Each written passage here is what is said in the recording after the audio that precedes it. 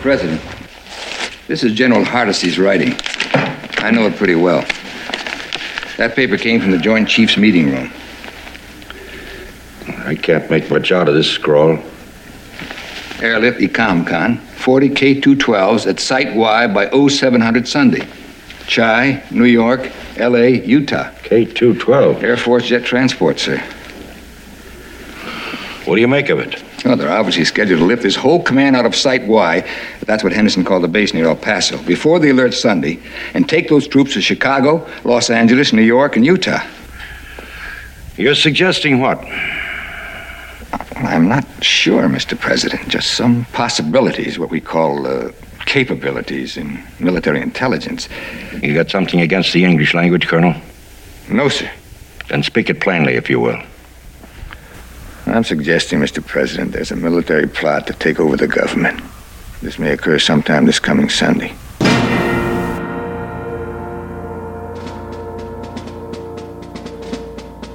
Elections, both large and small, every time one rolls around, we hear that inevitable refrain of how never has an election been more important than this one. Well, with America's 2020 presidential race, however, regardless of where one falls within the political spectrum, I don't think any of us would disagree with that assessment this time. Seriously. Now, combine that with the fact that never in the history of America has a race been more media savvy, media aware, or just plain intrusively media pain in the ass.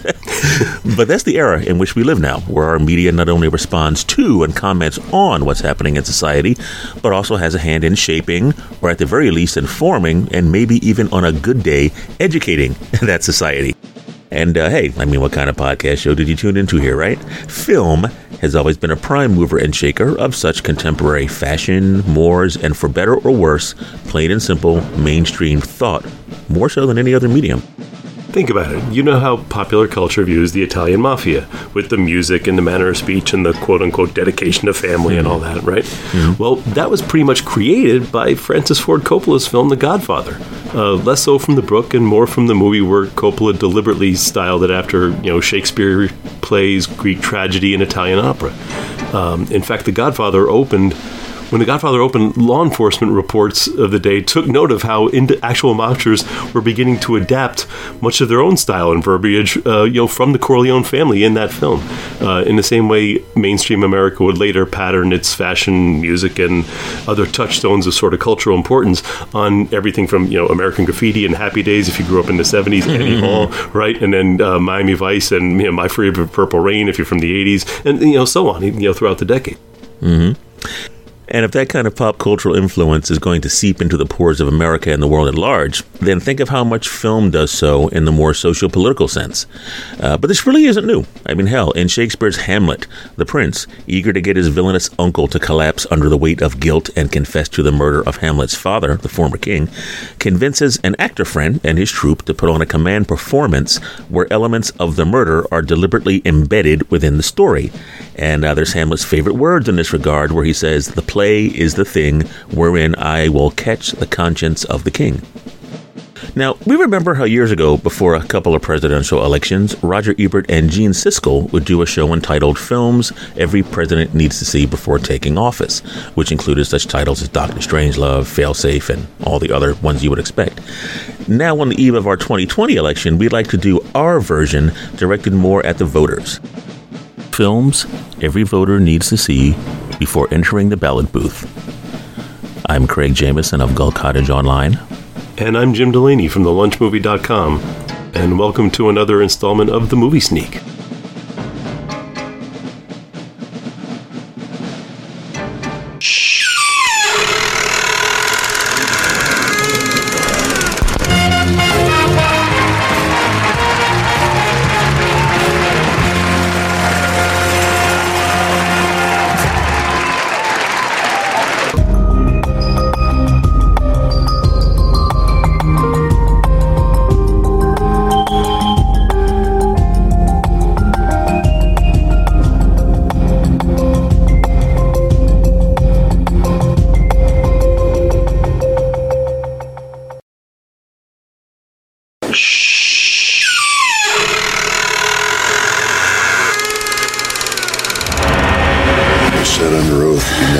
Adultery. That's right. You perjured yourself. I didn't commit adultery. You were fucking Will when he was married. All right, Kate. Even the most loose definition of committing adultery would not include that. Kate, God damn it, she's right. You're right, Lion. In order for her to be committing adultery, she'd have to be married at the time. You're nitpicking in reverse now. Your husband may be an adulterer, you're not. Fine. What you are is a sex-crazed home-wrecking machine.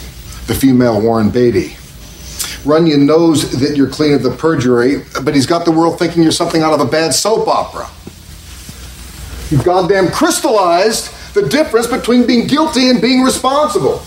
Are you asking me to step down, sir? No, it's not going to be that easy for you, and it's not going to be that easy for them. I understand, and you know what? It's really just nobody's business. What is our fucking business? Can you dig it? Can you dig it? Can you dig it?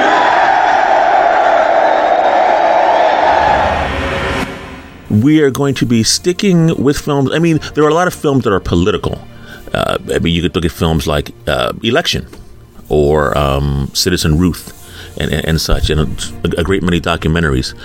But we're going to shy away from those. We're going to stick specifically with films that take place within the halls of power, like the D.C. halls of power. And Jim, I'm going to let you start. So kick it off, please. Cool. Okay. Well, the first one I'm going to go with is 7 Days in May from 1964. It was adapted from a novel written in 1962 by two journalists who were sort of inspired by discord between President Kennedy and the Joint Chiefs. President Kennedy and his Joint Chiefs of Staff following the Bay of Pigs invasion. Mm-hmm. So this novel and then the film sort of imagined a worst case scenario if the Joint Chiefs and the president just totally fell out. It was directed by John Frankenheimer, who's coming right off of another one of our favorites again. Coming right off of another politically charged role, The Manchurian Candidate, which I got to tell you was a toss up between this and that, but 7 Days in the May won out for me. It had a screenplay by Rod Serling, is adapted by Rod Serling, created one of the greatest social political allegories in TV history with The Twilight Zone. Mm-hmm. This is 7 Days in May is about as far from allegory as you can get.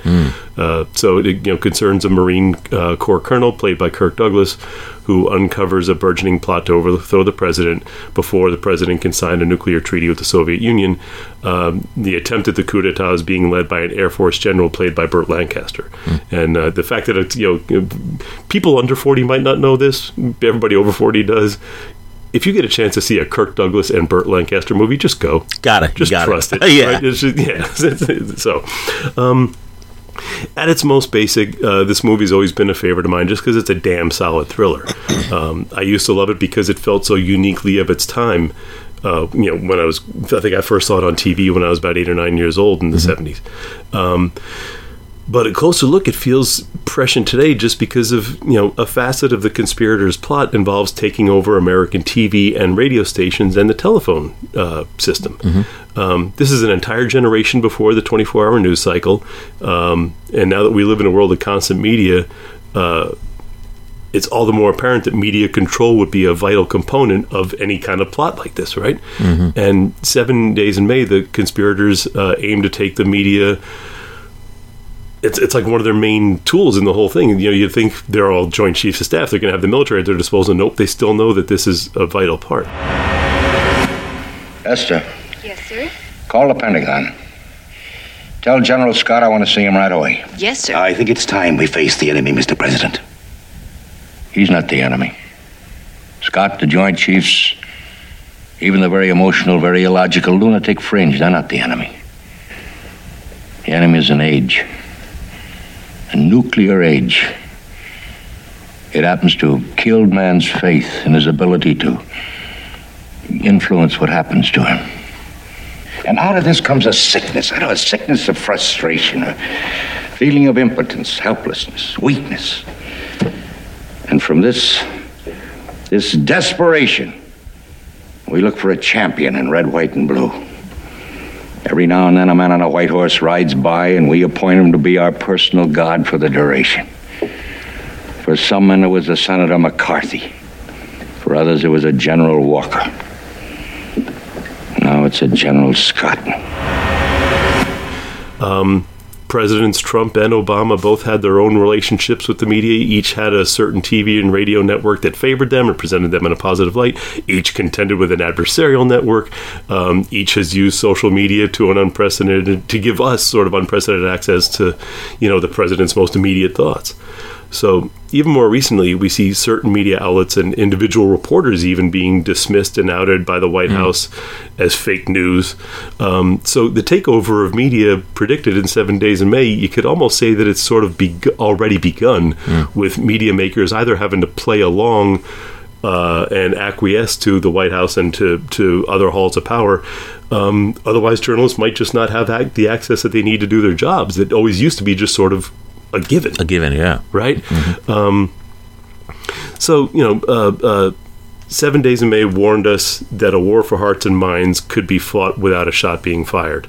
And the manner in which some politicians, from the local to the international, have chosen to use social media and have chosen to use broadcast TV and cable TV, it should make us much more aware of the warnings of this movie. And that's why it's... I mean, if I could only pick one, this would be my one. Well, it's kind of funny that you start with 7 Days in May, because I'm going to start with 13 Days. Nice. From 2000, directed by Roger Donaldson. Say that 3 times fast. And it stars Bruce Greenwood as JFK, Stephen Culp as Robert Kennedy, and Kevin Costner as White House assistant Kenny O'Donnell, from whose point of view the story is essentially told.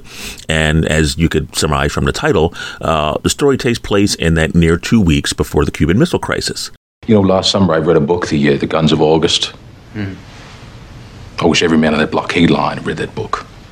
It's World War I. It's 13 million killed. It was all because the militaries of both alliances believed they were so highly attuned to one another's movements and dispositions, they could predict one another's intentions.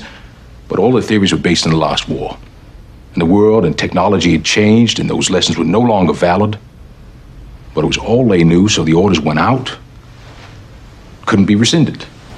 And your man in the field, his family at home, they couldn't even tell you the reasons why their lives are being destroyed. But why couldn't they stop it? What could they have done? Here we are 50 years later. I think one of their ships resists the inspection. And we shoot out its rudder and board. They shoot down one of our planes in response. So we bombed their anti-aircraft sites in response to that. They attacked Berlin. So we invade Cuba. And they fire their missiles. Now, interestingly, what originally, I mean, there's 1,000 things I could say about the film, but sticking to our main target of conversation here, why it was originally taken with the film was, while it has the same title as the 1969 book by Attorney General Robert Kennedy, which is a phenomenal book, the film is not based on that. It's based on the 1997 book, The Kennedy Tapes Inside the White House During the Cuban Missile Crisis, and the bulk of the dialogue in the film is actually taken from those White House tapes. The RFK book actually was adapted into a 1974 TV movie, kind of a play for television, The Missiles of October, starring William Devane as JFK, Martin Sheen as Robert Kennedy, and the cast also had Howard Da Silva, Stacy Keach, Harris Yulin, James Hong, Ralph Bellamy, and a bunch of other people. Now, interestingly, what I love about 13 Days, the film, as well as the Robert Kennedy book of the same name, is the whole team of rivals scenario. With 7 Days in May, you were talking about how, after the Bay of Pigs, how it was inspired by the post-Bay of Pigs thing, where there was a sharp schism between the Joint Chiefs and the Kennedy White House. Now, interestingly, what I love about 7 Days in May, what I love about getting my political films mixed up, 13 Days is... interestingly, while Steven Spielberg's film Lincoln is based on Doris Kearns Goodwin's book, A Team of Rivals, and I remember hearing about that book and watching an interview with her when she was on The Daily Show before the book came out, and it went on to win a Pulitzer. I love the Spielberg film. What I was a little disappointed with is it didn't get into as much with the whole team of rivals aspect. The whole idea that what Lincoln did back then and what Kennedy does in 13 Days is that even though he knew there were people who were antagonistic to his administration, he brought in people he knew would disagree with him because he wanted all of the best minds and experts on a particular topic gathered in the same room because this was too important for partisanship. That's the thing that first blew me away by God, I keep saying 7 Days of May. Blowing me away about 13 Days and the Robert Kennedy book as well. And why I think that is so pertinent for today is kind of obvious. We have an administration now, and anyone who knows me, anyone who knows Jim, there's no way in the world we can do this particular episode and not express some political opinions. It just ain't going to happen. So, I mean, if you don't want to hear it, okay, you can just scroll on past. But the current administration is just a travesty of tragedy of monolithism, if you can use that word. Anyone who has disagreed with the administration has either been fired or has resigned. And that is a borderline tyrant state. The reason for the 12-member jury system, the reason for the 3 branches of government, the reason for a Supreme Court is that whole Solomon-like, quote-unquote, wisdom of there being, in the presence of many, there is wisdom. There's a story that there's your side, there's my side, and there's the truth, which is probably somewhere in the middle. And that's what I like, what I love about 13 Days, and what I think is extremely pertinent for the election that we're about to enter right now. I am infuriated about how the Trump administration in particular and the GOP in general are extremely closed and uber partisan these days. Very often when you hear people talk, you keep hearing people use the word they, when we're talking about other Americans. But I'm also very frustrated when I hear Democrats and people that consider themselves more liberal kind of do the same thing. I mean, I don't want to live in a world that is ultra-right. I don't want to live in a world that's ultra-left either. And I am not one of those people who, when Trump was elected, unfriended everyone that I knew on Facebook who voted for Trump. There were 2 people over the past 4 years, and that was simply because they were saying some things that were just so racist and outside the sphere of humanity. And I said, look, one was a man, one was a woman. And I said, you got to rethink that. Otherwise, we can no longer have any discussion here. But a lot of people that I grew up with who voted for Trump the last time around, they have serious doubts about voting for him again. And part of that is because, I like to think, is because I've had so many arguments with them where I say opinion doesn't matter here. Let's use the Constitution. Let's use legal precedents. And is what this administration doing? Does it fall in the line? I mean, people say that's unconstitutional all the time. And I happen to say, well, I just happen to have a copy of the Constitution right here at my desk. I assume you have yours since you're throwing that phrase around. Let's check and see what it says. And 99 out of 100 people don't even know what they're talking about. They just hear that phrase so many times. So I do believe the nation itself can be a team of rivals. There are certain things you don't excuse. There are certain things you have to call out. There are certain things that are plain and simply wrong. But you have to have a great many different kinds of minds in order to get anything done. And that's what I love about 13 Days. I'm the wrong one, Wanda. Why? They were expecting a black messiah. You can tell them what they got, eh? What they've got is a black president. That's more than they've ever gotten. May I remind you, not by election. And the rest of the country is going to want an Uncle Tom. Well, I can't be what everybody wants me to be. And I'm a little afraid that I'm going to cause this country more chaos than it really deserves. Well, I don't give a damn about the rest of this country. Their sensitivities, their racial hang-ups. Do me a favor, will you please? Stop being the pedantic professor with an aversion to causes.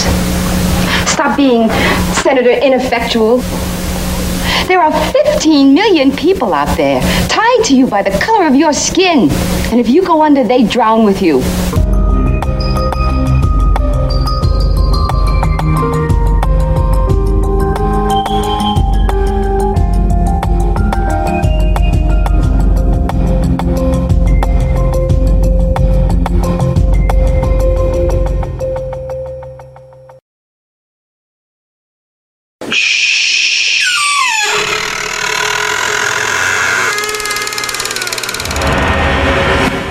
Sir, Congress is considering 4 articles of impeachment. Yeah.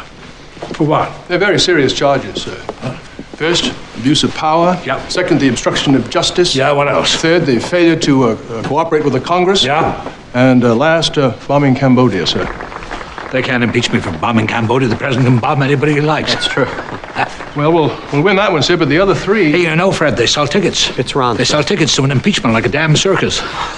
Okay, so they're impeaching me. Well, fuck them. I'll take my chances in the Senate. Yes, we should. This damn thing. Well then, sir, we'll have to deal with the possibility of removal from office, loss of pension, possibly even prison. Yeah. Well, plenty of people did their best writing in prison. Like Gandhi, Lenin. That's right. What I know about this country, I could rip it apart. So if they want a public humiliation, that's what they'll get. Yes, they will. I will never resign this office.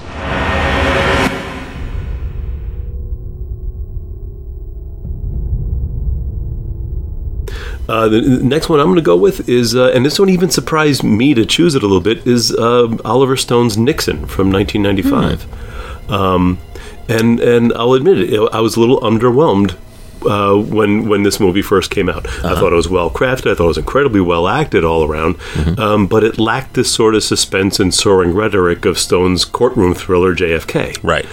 Right. But then, much as JFK still thrills me as an artistic achievement, over time I find it sort of diminished by the liberties that Stone took with facts and with chronology and stuff. He took some liberties there that actually kind of took the air out of it for me. That even when the soaring rhetoric comes, I'm like, oh, okay, but that's not really, for example, the beautiful closing argument that Kevin Costner makes as Jim Garrison.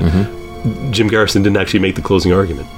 So, things like that just kind of gnaw at me for JFK. Meanwhile, Nixon has grown for me over time, and it's not a cradle to the grave biopic, but it just focuses primarily on the rise and fall and rise again and fall again of Richard Nixon's political career.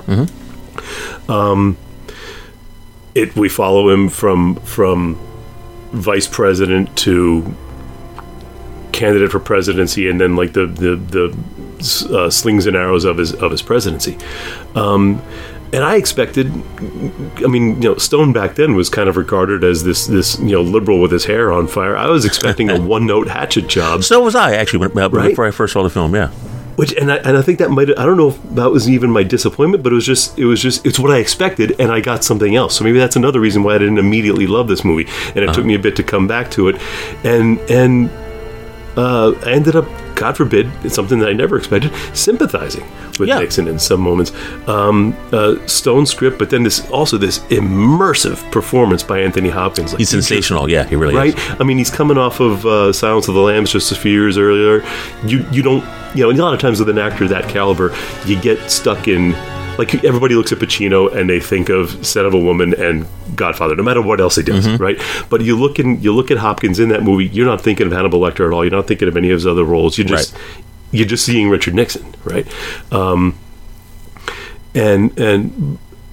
the thing about this is that the sense that I got from Stone and Hopkins was that even when I could disagree with Nixon, his perspectives, his opinions were always clearly stated and deeply felt. Like he believed, he didn't think he was doing evil, he didn't think he was controlling the world or anything. He just had his Quaker upbringing and he felt that he was doing right.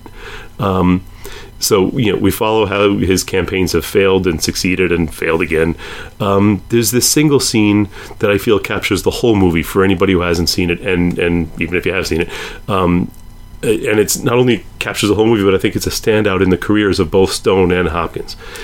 In the middle of the night, Richard Nixon visits a group of students. You know where I'm going. I know where you're going, visits a group of students. God, I'm getting a lump in my throat. I'm such a sap these days after I turned 50. Okay, so Richard Nixon is... sorry.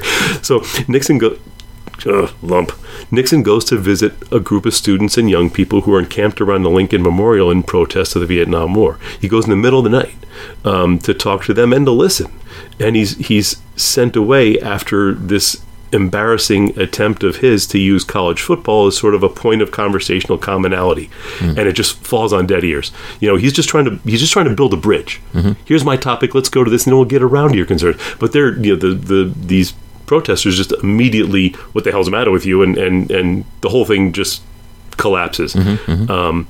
And it's maddening that in that moment a president could be that tone deaf, but it's also a sad moment because he really is. He's trying, but he can't. Right, in a way that we don't normally see, especially recently, see a lot of presidents doing. So and you almost get this feeling that, man, if both sides could have just held in a little longer, they might have cleared that sort of awkward invitation to dance and actually gotten down to the groove, right? But he just gets shut down, and he just leaves looking deflated and old. It's the first time we really see him looking.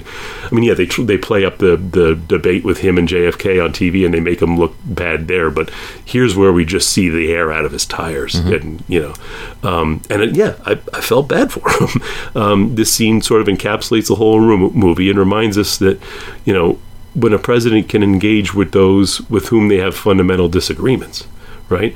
And now when I think of that, it reminds me of during the 2016 presidential race, President Obama was in a PBS town hall, and a question came to him. This is in June 2016. Question comes to him about gun rights, and it could have gone as wrong as Nixon's attempt to use football as a touchstone, but it didn't.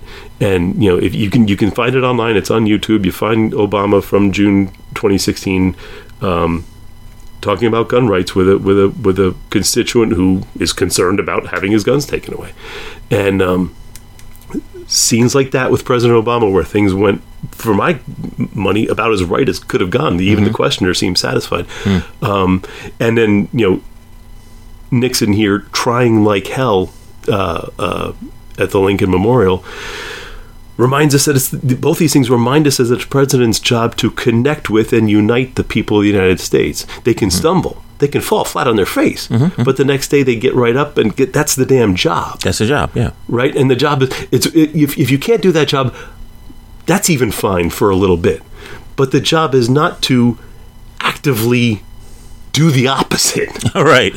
And it's kind of refreshing to see, a president who keeps trying. I guess that's my real reason for picking Nixon. Okay, cool.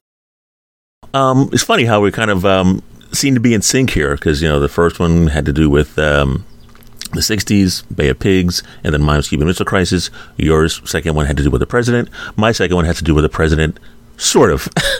I'm going to go with the film The Man from 1972. Directed by Joseph Sargent, stars James Earl Jones as the first black president of the United States.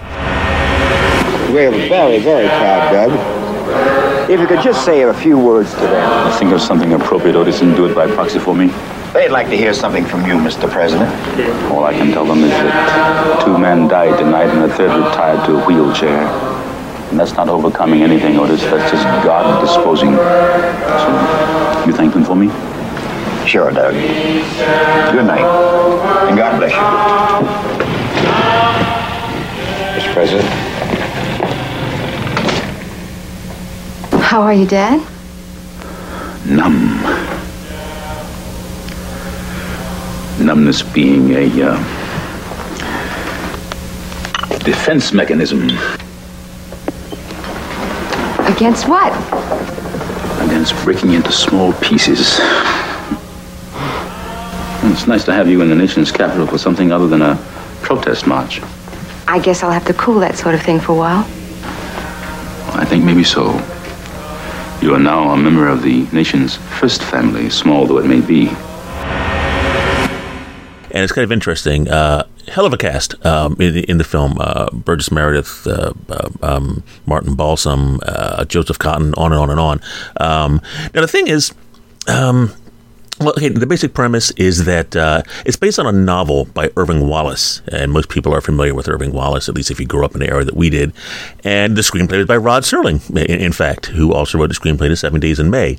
And like 7 Days in May, it's one of those movies where you have mostly a bunch of people in a room talking, which could be boring. but isn't because of what they're talking about and because of that rapid fire, super intelligent Rod Serling dialogue. In this film, after an unfortunate accident takes the life of the president and the Speaker of the House at the same time, and the vice president is ill, possibly terminally, and passes on the office of president, the next in line of succession is the president pro tempore of the Senate, who happens to be James Earl Jones. And at the time the book and the movie came out, there had never been, well, obviously there had never been a black president, but there had also never been a president in office who wasn't elected. But just about a year and a half, 2 years later, that happened with Gerald Ford when Richard Nixon resigned. So there were two things that the movie kind of got the jump on a long time ago before they really happened. Now, what originally grabbed me about it, I mean, I've always been a fan of director Joseph Sargent. Yes, he's directed movies like Jaws, The Revenge, and even fun movies like White Lightning. But I've always dug him more for his really intelligent and simultaneously entertaining movies like The Taking of Pelham 1, 2, 3, MacArthur, and especially Colossus, The Forbin Project, Mandela and de Klerk, the 1989 film with Portier and Kane, The Night That Panicked America, and a lot of those films are movies about people sitting in rooms talking, but they're talking about very volatile things. And, what I dug about The Man when I first saw it, and which I still think is pertinent for today, is there's a lot of acid tossed in the film about systemic racism in America. And even though it sounds like, wow, a movie from 1972 getting into that, keep in mind this was the era where we had shows like All in the Family and movies like Brian's Song, both of those from 1971, 1 year before The Man aired. It was a TV movie, by the way. Well, it was originally filmed as a TV movie and then got a limited theatrical release. But even Ernest Gaines' novel, The Autobiography of Miss Jane Pittman, which was turned into a TV movie in 1974, was written in 1971. So around this time, early 70s, there was a lot of stuff going on in the United States. The Black Panthers were very active. Obviously, you had the whole Vietnam thing. And there were a lot of protests going on in the streets. Now, the interesting thing that I'll always come about The Man is, in the story, the president's daughter is a black protester, sort of a veiled reference to the Black Panthers, I've always believed. And while the story definitely tosses acid at systemic racism in America, it also features a great deal of back and forth, which I would say is the heart of the film, between James Earl Jones and his daughter as both father and daughter, and as president and protester. And some of that talk now and then exposing how he, as an older black man, can't see where some of the younger black folks are coming from, but also exposing how some protesters can have a tendency to lose sight of the real cause. And that I didn't expect. And to this day, when I watch the film, and it is a hard film to find, it's never officially been released on video, but once in a blue moon, it'll turn up on a cable station, so keep an eye out for it. And I believe you can probably find a bootleg copy somewhere, but you didn't hear that from me. But I think it's important. I mean, every now and then, I, as an African American, will have to call out a little bit of hypocrisy on the side of my peeps. Like I'll say, guys, we need to do this, but we can't do that. There's a person in particular I'm thinking of right now.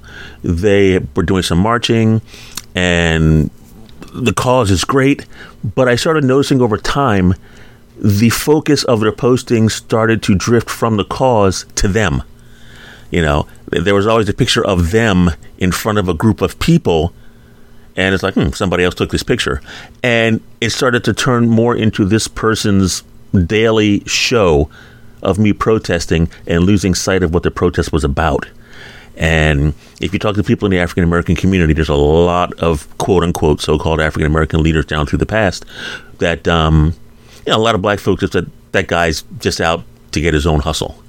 And so the movie The Man, like I said, while it brings up the whole systemic racism thing, it kind of gets into that too. And that I did not expect. That I do think is very, very important, because when we, whatever group we're in, whether it's Black Lives Matter, whether it's Me Too, whether it's the equal marriage, when we lose sight of the cause and we fail to call out any kind of hypocrisy within our own group, we kind of end up starting to act like the people that we're protesting, And I brought that point up to some people on more than one occasion, and that's, we don't want to become that which we despise. And I love how the movie The Man gets into that way back in the 70s. You know, Mr. Findlay, you've been a great service to the party. Yeah, but you didn't believe Adolf the first time he came in, did you? There's only one thing that's worrying me, Mr. Findlay. What's that? You must have paid him a lot of money. I think the party should give it back to you. You're not going to turn that house painter loose with all that money. Oh, no. I got him in protective custody. You have your own machine, Mr. Findlay. It's a national organization the boys and I belong to. We got to stay undercover for a while, but we're doing a beautiful job. We got a great plan mapped out to educate the public. What do you want the public to believe, Mr. Findlay? I want them to believe in our type of 100% Americanism. Now, 100% American is... White? Right. No foreign born? Right. The right kind of religion? Exactly right, Mrs. Morley. I guess I know where you stand. You're leaving this house now, or I'm going to throw you out. I'm counting 3. Mrs. Morley! Going.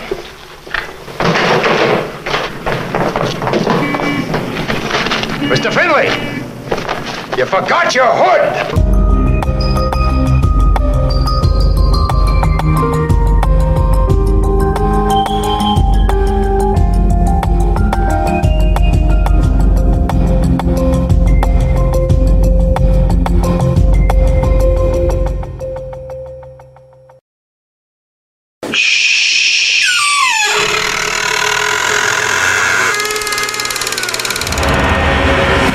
Napoleon once said, when asked to explain the lack of great statesmen in the world, that to get power, you need to display absolute pettiness.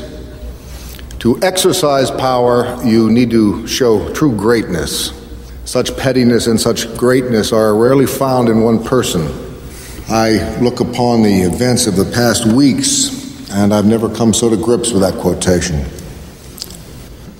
And I'm not talking about those of you who sided against your party leadership. I'm talking about those of you who were patriots to your party, but traitors to the necessary end result, that of righteousness, the truth, the concept of making the American dream blind to gender. And you know, I am not free of blame. Right from the start, I should have come down here, pointed a finger your way, and asked you, have you no decency, sir? Mr. Runyon, you may walk out on me, you may walk out on this body, but you cannot walk out on the will of the American people.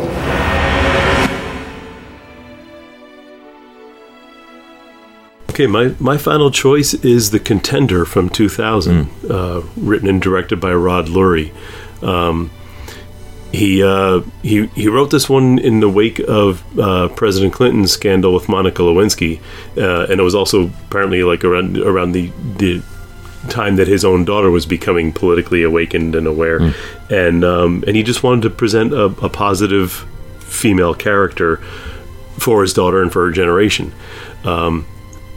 So the story stars Joan Allen, who, by the way, also played Pat Nixon in Oliver Stone's That's right, yeah. Right? As an Ohio senator. And Jeff Bridges is the president. And Bridges' vice president dies while in office. And there's this strong expectation that he's going to nominate a governor, played by William Peterson, for his next VP. This scene-chewing congressman, played by Gary Oldman, he's running the confirmation hearings. He's all set to confirm this governor, but then Bridges throws a curveball, nominates the senator, played by Joan Allen, to be the first woman vice president. And so Gary Oldman's congressman sets out to sort of character assassinate Joan Allen and undermine the president's nomination. And it's, pretty much what you and I are used to seeing from Supreme Court confirmations, basically from ever since Clarence Thomas, right? And this might even feel like an odd. There are other political movies that I enjoy more, but this one just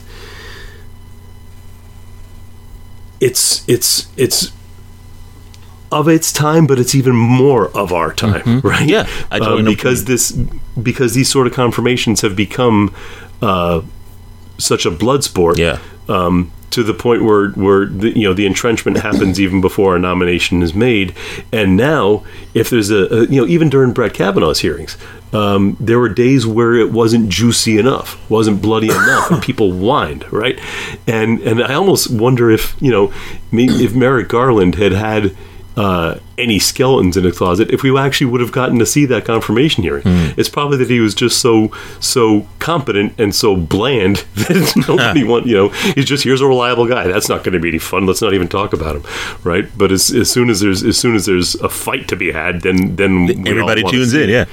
Yeah. So, and the contender is, it's just all around solid. Allen and Bridges and Oldman were nominated for this or that award throughout that whole award season.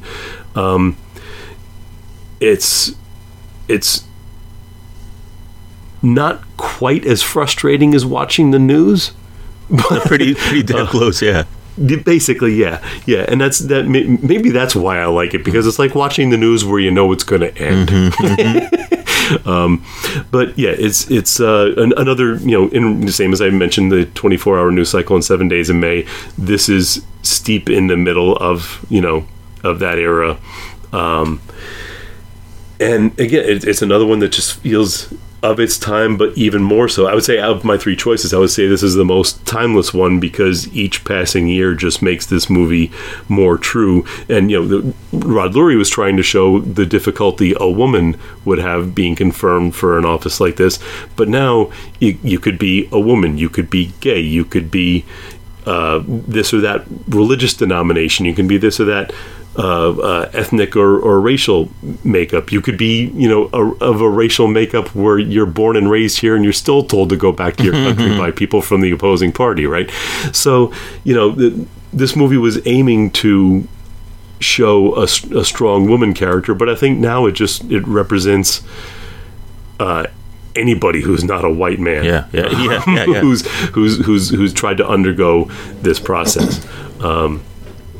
It's not as soaring as some other choices I could have made, but it's just solid and honest, and one I think is worth you seeing before you vote, because we're only going to be seeing more of it. Yep, big time. It's just a good microcosm of how that looks for us these days. Well, it's funny. Like I said before, we definitely seem to be in sync on all these choices, because I couldn't describe my next choice better than saying it seems even more timely today, maybe so than when it first came out. It also features a main female character as the lead. It's an oldie.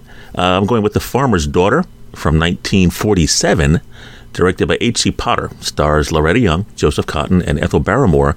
And I first caught it maybe 20 years ago, late one night, early a.m. on Turner Classic Movies. I mean, the premise sounded interesting. I expected a pleasant, old black and white romantic comedy, and it is pleasant. It is in black and white. It is romantic. It is very humorous. I did not expect it to be as politically pointed, deliberately so, as it is. I mean, the basic premise is that Katie, the daughter of Swedish immigrants, the proverbial farmer's daughter, she leaves her family farm for nursing school in the big city. Through a sequence of events, she loses her money. She gets hustled, she gets ripped off, and instead of going back home and asking the family for help, she takes a job as a maid, which is in the home of this political power broker played by Ethel Barrymore. Now, right from the get-go, we have a woman pulling political strings here, which is pretty fascinating for a film made in 1947. And her son is a member of the U.S. House of Representatives, Joseph Cotton. And when a congressman passes away, kind of like in the Contender, there's a mad rush, mad dash circus of events which happens to replace him. And the local party has to select a new person to take his place. They choose a particular person whom Katie is familiar with, but not in a good way. And at a town hall meeting, where this guy is speaking, she asks him some really pointed questions which he can't answer. You have a question, miss? I'd like to know how you, with your record, can ask these people to vote for you. I'll match my record with any man's. This record that Mr. Findlay will match with anyone's is as follows. In 1930, Alderman Findlay's brother-in-law, Oscar Nordstrom, started getting the snow cleaning contract and received it every year for the 10 years that Mr. Findlay sat on the city council. And in 1932 and 1933, Alderman Findlay said the bread lines were costing the city too much money. And even went to the extent of trying to put through a bill to force apple sellers to buy licenses. And in 1934... The speakers in support of Mr. Findlay had barely concluded when a young woman rose from the floor to challenge the party's selection. Been checking since then on her identity. And this beautiful blonde is a second maid employed in Congressman Morley's palatial home on the lakefront. And it kind of causes an uproar, and it garners the attention of the press. And someone kind of half-jokingly mentions, boy, you would probably make a better candidate than this guy. And the idea grows, and it gains steam, and eventually she does become a candidate while she's still working in the home of Ethel Barrymore, who is backing this other guy. So in a way, she's almost the Gary Oldman character from The Contender. And the thing is, she is learning more and more about government as the story progresses. So it's kind of got this Capra-esque aspect to it. Now, that's all pleasant. That all of that I kind of expected. What I didn't expect, and what I was super surprised about the first time I saw it, was how the person that she's running against as the story progresses, I mean, it's post-war America, and he's very America first. And as the story progresses, he actually seems more and more kind of white supremacist without calling himself one. Some of the things he says, and it kind of gets into immigration and how now she's Swedish, she's white, blonde hair, she should be on a box of cereal or something, and she starts getting flack because her parents weren't born in the United States. There's the whole, born here, America firsters. And it gets to a point where by the end of the film, he has support from other people who aren't specifically called white supremacists, but they are. And there's even a scene where when everybody else starts to realize what's going on, including Ethel Barrymore and the other people who are behind this guy, he gets kicked out of the house, and one guy takes the guy's coat, throws it at him, and says, "Oh, you forgot your hood." And when I first saw that, I was like, holy crap. And need I say more why I think that is pertinent for today? End of show, boom. See you next time on the Movie Sneak. Yeah. That farmer daughter story has always stuck with me, especially for those themes regarding immigration and especially now, the whole white supremacist notion. Like I said, this movie is back in 1947. Yeah, so pretty powerful stuff for a light rom-com. Now, we decided we would do 3 films each, but we also, before we started recording, said that we would toss in a surprise one that the other one doesn't know about. So what's your surprise, I guess we'd call it, honorable mention? Well, my surprise one is in your hometown. It's the musical 1776. Cool. Now, Mr. Adams, are these the acts of Englishmen? Not Englishmen, Dickinson. American. No, sir. Englishman! Please, Mr. Dickinson, must you start banging? How is a man to sleep? Forgive me, Dr. Franklin, but must you start speaking? How is a man to stay awake? We'll promise to be quiet, sir. I'm sure everyone prefers that you remain asleep. If I'm to hear myself called an Englishman, sir, I assure you I prefer I'd remain asleep. Oh, now, what's so terrible about being called an Englishman? The English don't seem to mind. Nor would I, were I given the full rights of an Englishman. But to call me one without those rights is like calling an ox a bull. He's thankful for the honor, but he'd much rather have restored what's rightfully his.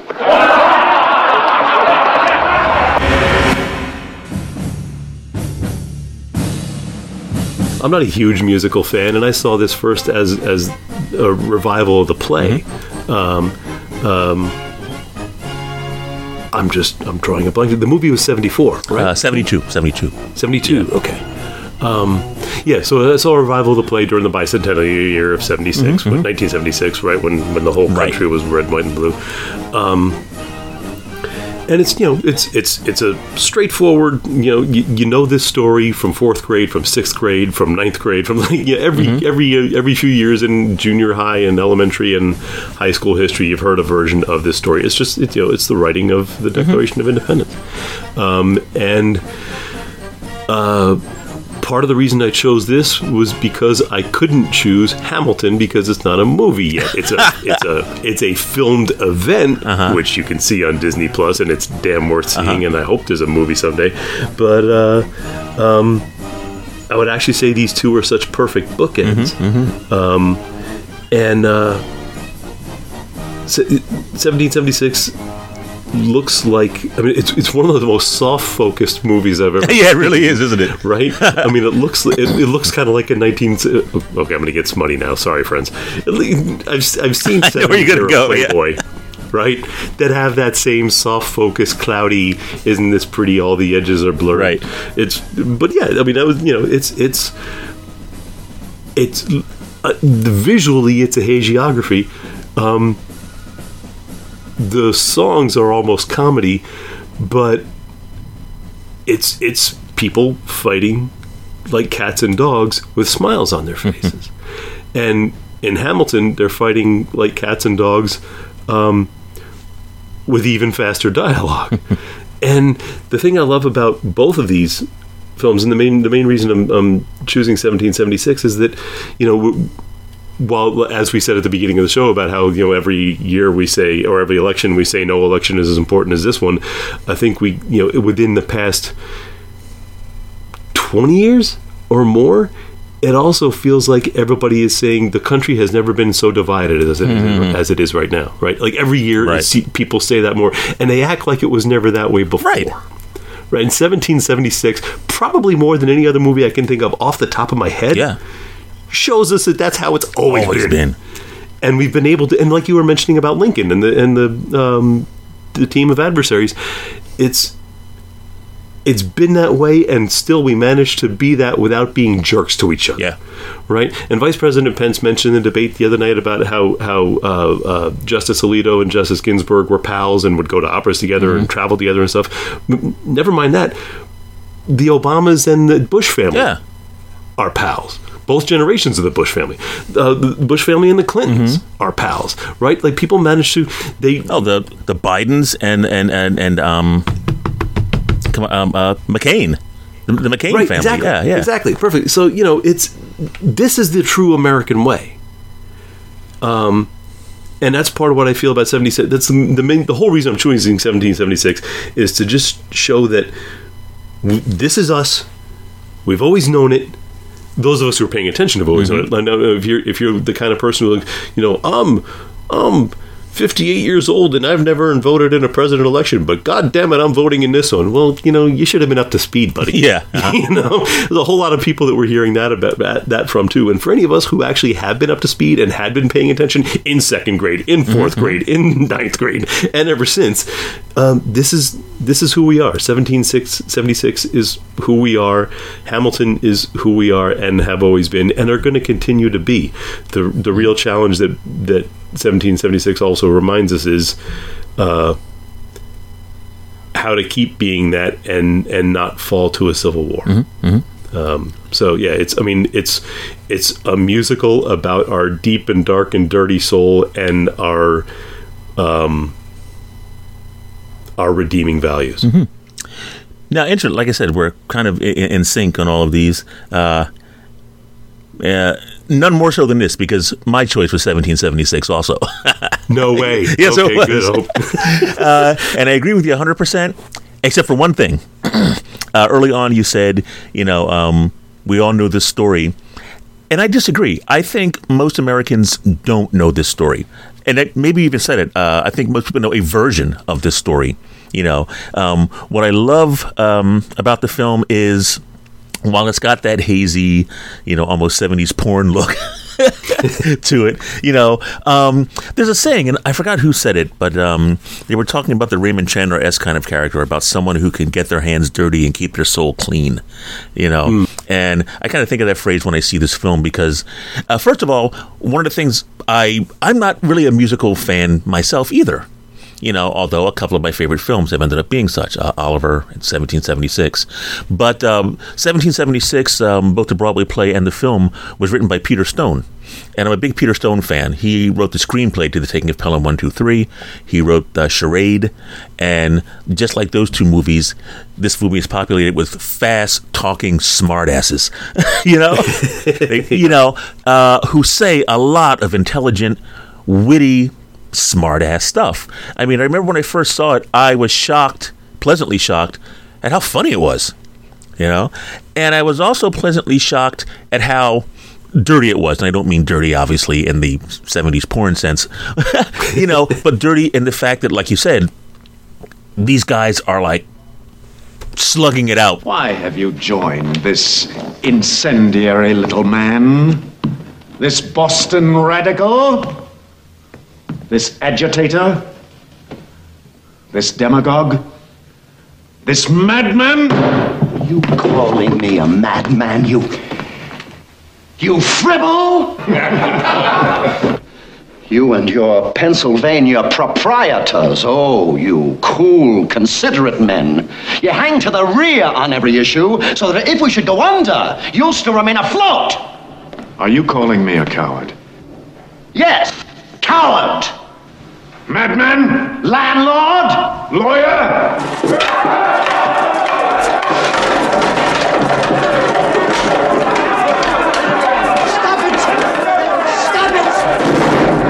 This is the Congress! Stop it, I say! The enemy's out there! No, Mr. Rodney, the enemy is here! Oh! That whole 13 Days Team of Rivals thing, yeah, that's here. Now, I think the big thing in 1776, sometimes to get anything done, there's got to be compromise. And I think one of the most heartbreaking things in the film, I love how it points out that never before had a vote had to be unanimous. As soon as that vote for independence being unanimous, a lot of people thought, okay, independence is dead. But now all of this jockeying and gamesmanship and chess begins, and writing the Declaration and all of the turmoil in that. And then after it's written, it being re-edited and rewritten and things taken out and things added. And finally you get to the horrible compromise of the slavery clause. And it's kind of like, are we going to remove this clause so that we get the unanimous vote? Or are we going to leave it in are we going to remove this clause and get the vote, or leave it in and not get the vote? Obviously, the clause was taken out, and years later, America did plunge into a civil war. So it didn't end there. There was a compromise, and it's kind of like, I like how the film says, no matter what you do, there's going to be repercussions. So, yeah, I like that. It's not neat. It's not tidy. It's not the textbook junior high school version of the writing of the Declaration of Independence. And it's just growing up in Philadelphia, I love how, even though the film was shot in the studio and uses some opticals to reproduce Philadelphia, boy, they really did their homework.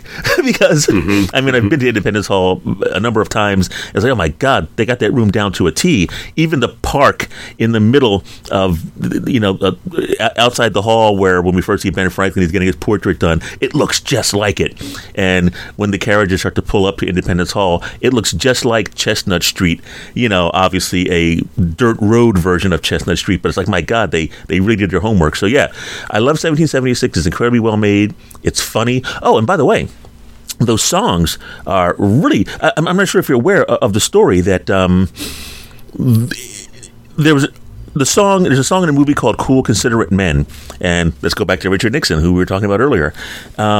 Jack Warner was a producer of the film, and he was friends with Nixon, and he showed Nixon an advance copy of the film, and Nixon was disturbed by that particular song, Cool, Considerate Men, because it kind of gets into, talking about the left and the right, and it kind of like, it's kind of satirizing the extreme right, and Nixon didn't care for that, and he asked Warner if he would remove it, and he did. So there were a couple of songs that were removed in the film. So the original theatrical versions and the original versions that ran on TV throughout the 80s and early 90s didn't feature that song. But when it was eventually re-released on Laserdisc and then DVD and then Blu-ray, all those songs were put back in. And I was just watching it again the other night, in fact. And it's like, yeah, I can see why Nixon wouldn't be too crazy about this particular song. But yeah. I mean, so that movie has a lot of political guts in it. And it's done in such a way as to be entertaining and not a dry history lesson. But yeah, like you said, this country has always been that way. There's even a line in the movie where Ben Franklin is talking about the need for independence, and he's talking about how we're not Englishmen anymore. We're Americans. We've started a new continent. We have a new culture, a new country, a new culture. We're rougher. We're more violent. Yeah, I mean, I love how the character says it in the film, and it's true. We are a different kind of culture, and we have to work our shit out. But this isn't new. This country has always been like that. We've always managed to work our shit out, and I love how the movie gets into that, and that's what we need, definitely need now, and I think that's something that everybody needs to think about when they go into the voting booth. Can you dig it?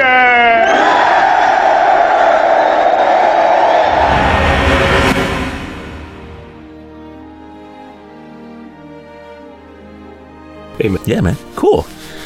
I dug this. This was great. So, it's going to wrap this bad boy up. I'm Craig Jameson of Gold Cottage Online. And I'm Jim Delaney from thelunchmovie.com. And thanks for joining us here at the Movie Sneak.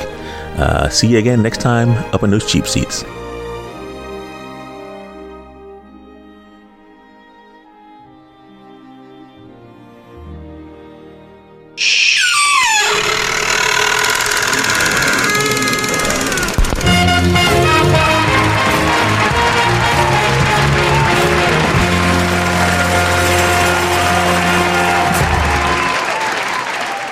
A reminder that all film, music, and other clips are the rights and property of the copyright holders and are used here for entertainment, educational, and criticism purposes only.